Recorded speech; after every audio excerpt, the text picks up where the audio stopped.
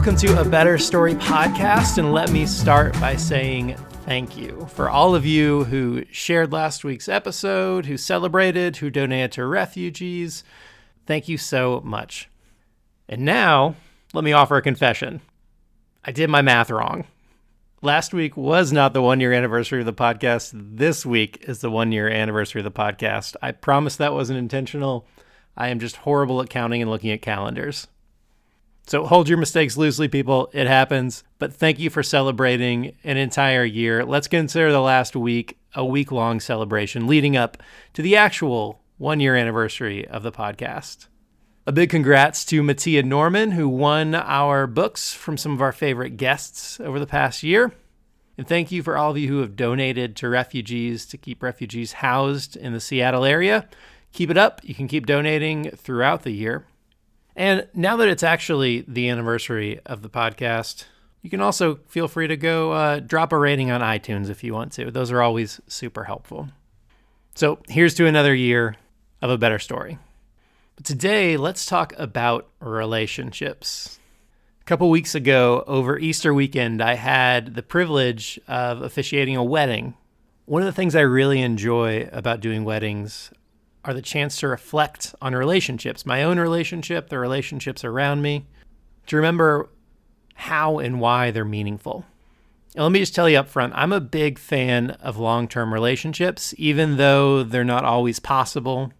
But as much as I love thinking about and celebrating relationships, there's also this reality that the ideals that we have set up, especially in American and even Christian cultures, those ideals of relationships are failing us. We're given these narratives and expectations for relationships that don't actually align with reality. It's like we're going for the Jerry Maguire relationships, the sort of you complete me sort of thing. We may have this idea that we need some sort of soulmate to achieve our happiness, to find happiness.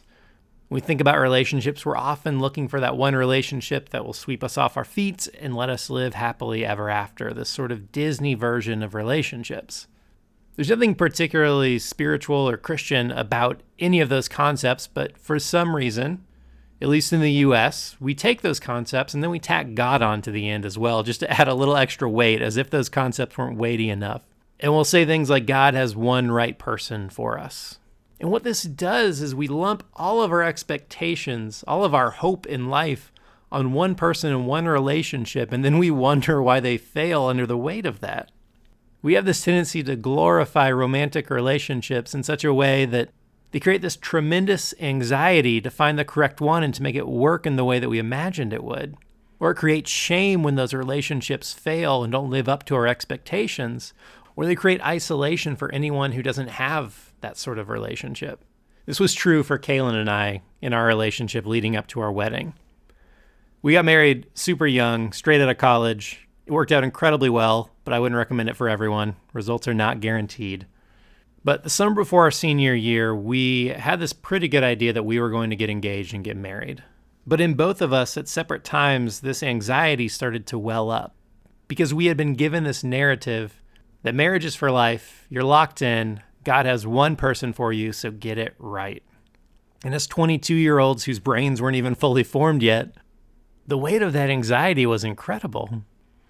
And so it started with me not knowing if I was ready to take that jump, and then it moved to Kaylin wondering if I was the exact right person for her, if this was exactly God's plan. And I'd like to tell you that we woke up one day and written in the sky there was just this divine yes. That didn't happen. We made the leap, and it worked out beautifully, imperfectly, not a fairy tale, but wonderfully. And so what I want to talk about today is a realistic, but I also think a sacred way for us to think about relationships, and not just romantic relationships. We'll talk mostly about that, but other relationships as well.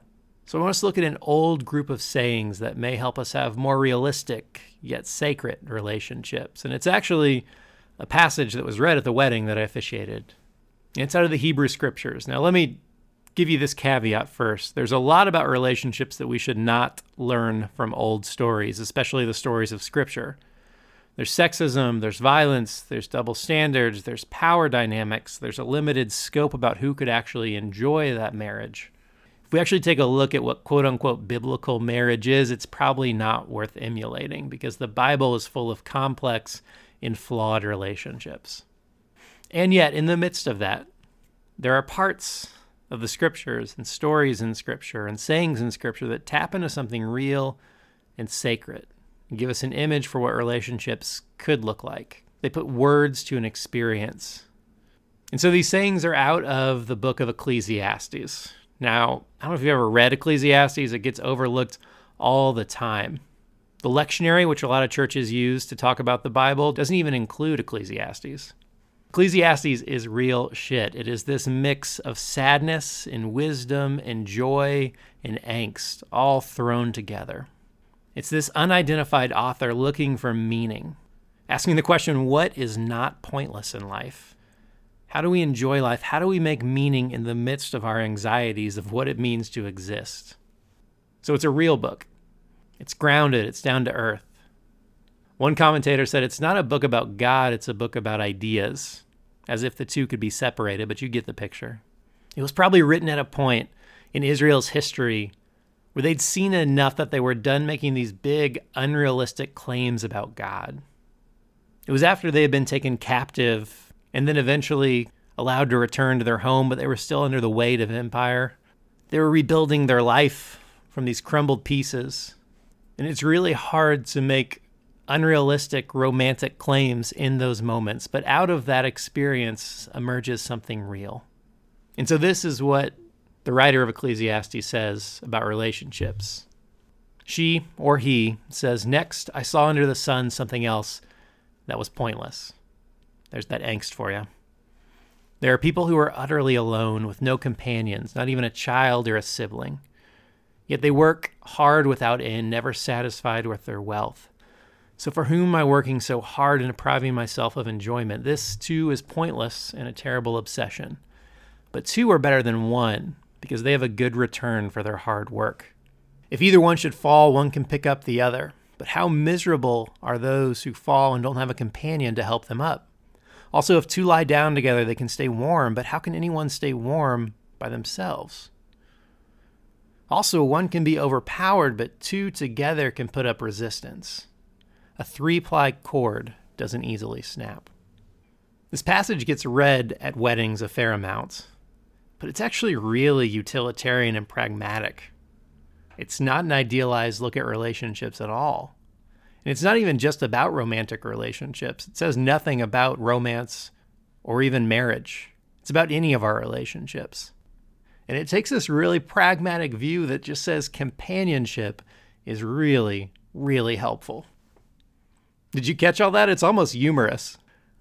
The writer is like, oh yeah, if you have someone else, you'll get more work done.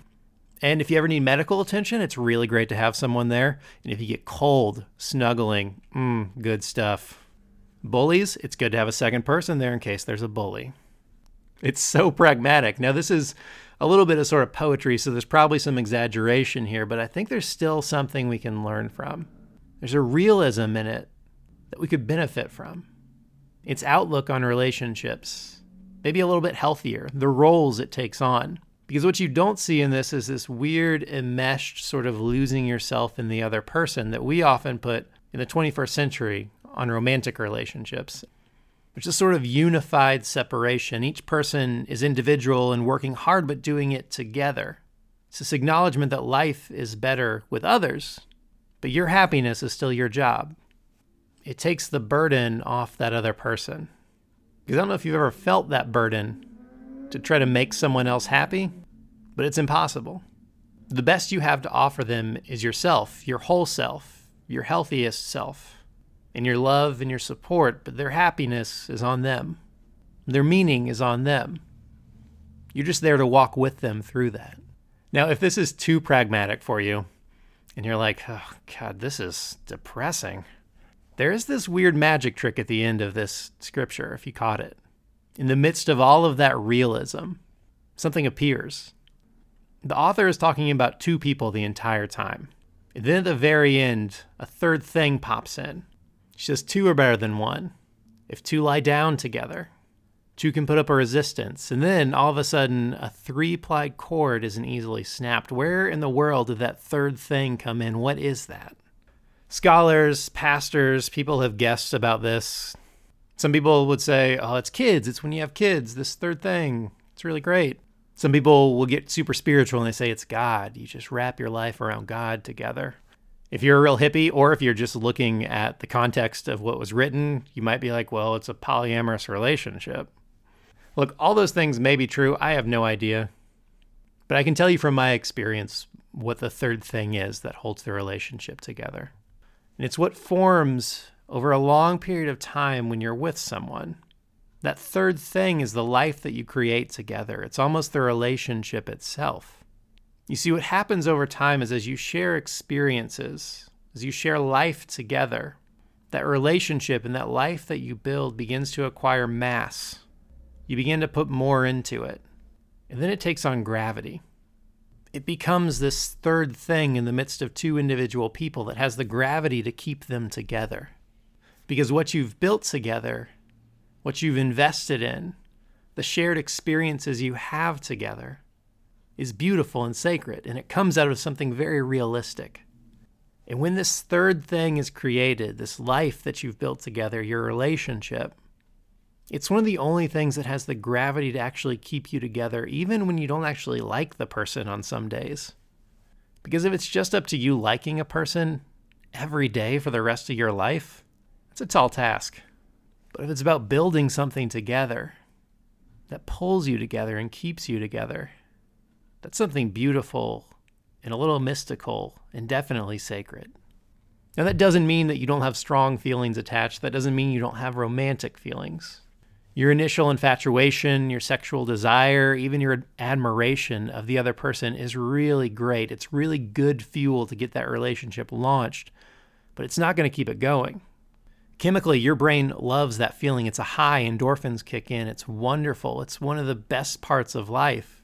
But if you're chasing that feeling constantly and trying to recreate it in your relationships, it's like you're chasing a high all the time in the same way that someone who is addicted to a substance would. But that third thing, that third chord, is what is strong enough to tie two people together for a long time. So for all the shitty ways that we idolize relationships, long-lasting relationships can create something really beautiful and sacred. And again, those don't have to be romantic relationships. They can be committing to a community, to a place, to a family, to a friend. Over a long period of time, as you build something together, it takes on this life of its own. Now, this realistic but sacred vision isn't easy. I'm not even sure it actually comes natural. So you may be asking yourself, how do we begin to do something like this? Well, I can't give you a 5-step guide, but if we back up in the passage, we'll see something. It has to do with how we actually relate to other people, how we view other people. Just before this passage in Ecclesiastes, the author says something along the lines of, I see how other people work and relate with one another. And so many people are driven out of envy, and it's pointless. It's as if the writer is starting with how to not build a life together. And that's by basing it on envy. It's like the writer is almost contrasting a life of envy versus mutuality with other people. And the problem with envy is that it's obviously selfish. It sees other people around us through the lens of ourself, so that we're either competing or comparing ourselves to and against them. And so if we go into relationships assuming they're all about me, it's going to end in frustration and anxiety. But if we go into the relationship seeking mutuality, something really beautiful can emerge. There's a couple of metaphors that have helped me with this that have been around for a long time, but I just happened to stumble upon them in my own marriage and relationship a few years ago. After a couple of years of being married, I realized that I was viewing Kaylin as a mirror. Here's what I mean. The things that I would say that I admired and liked the most about her were actually just reflections of myself. So if I was naming the top 10 qualities when we first got married that I liked about her, they would actually be qualities that either I wanted or qualities I thought I possessed. It's a selfish way to view a relationship. But what happened over time, as that third thing emerged, as our life was built together, is that I began to see her as a window. that her perspective, her differences, allowed me to see life differently, opened me up to an entire new perspective of life. And so that I began to even admire and appreciate our differences. That's what made the relationship good. Case in point, I am an incredibly passive person. I am a people pleaser to the T. Now, I've gotten a little bit better over the course of my life, but generally, I will run from confrontation as much as I can. Kaylin, on the other hand, has no problem with confrontation. If we're at a restaurant and someone messes up my order, my initial reaction is, it's fine. I'll just eat it. It's okay. Kaylin's reaction is, that's ridiculous. You didn't order that. Send it back. Now, initially, this, if I'm being honest, drove me crazy about her because it was embarrassing. I was like, please don't put me in these confrontational situations. But over time, her characteristics, her differences from me, allowed me to see life a little bit differently. And I began to realize that there are, of course, times where it makes sense to be blunt and honest and confrontational with people in life. But if I was stuck using her as a mirror, then I would have never experienced that. I'd be stuck eating food that I didn't actually order. Now, here's the last thing that I think Ecclesiastes does for us with relationships. The whole context of the book of Ecclesiastes and of this passage is saying that relationships are in service to something bigger. They're in service to meaning, to joy, to a life worth living. Our relationship should move us towards something, towards wholeness. They aren't an end in and of themselves, but they're an avenue to something real, to something sacred.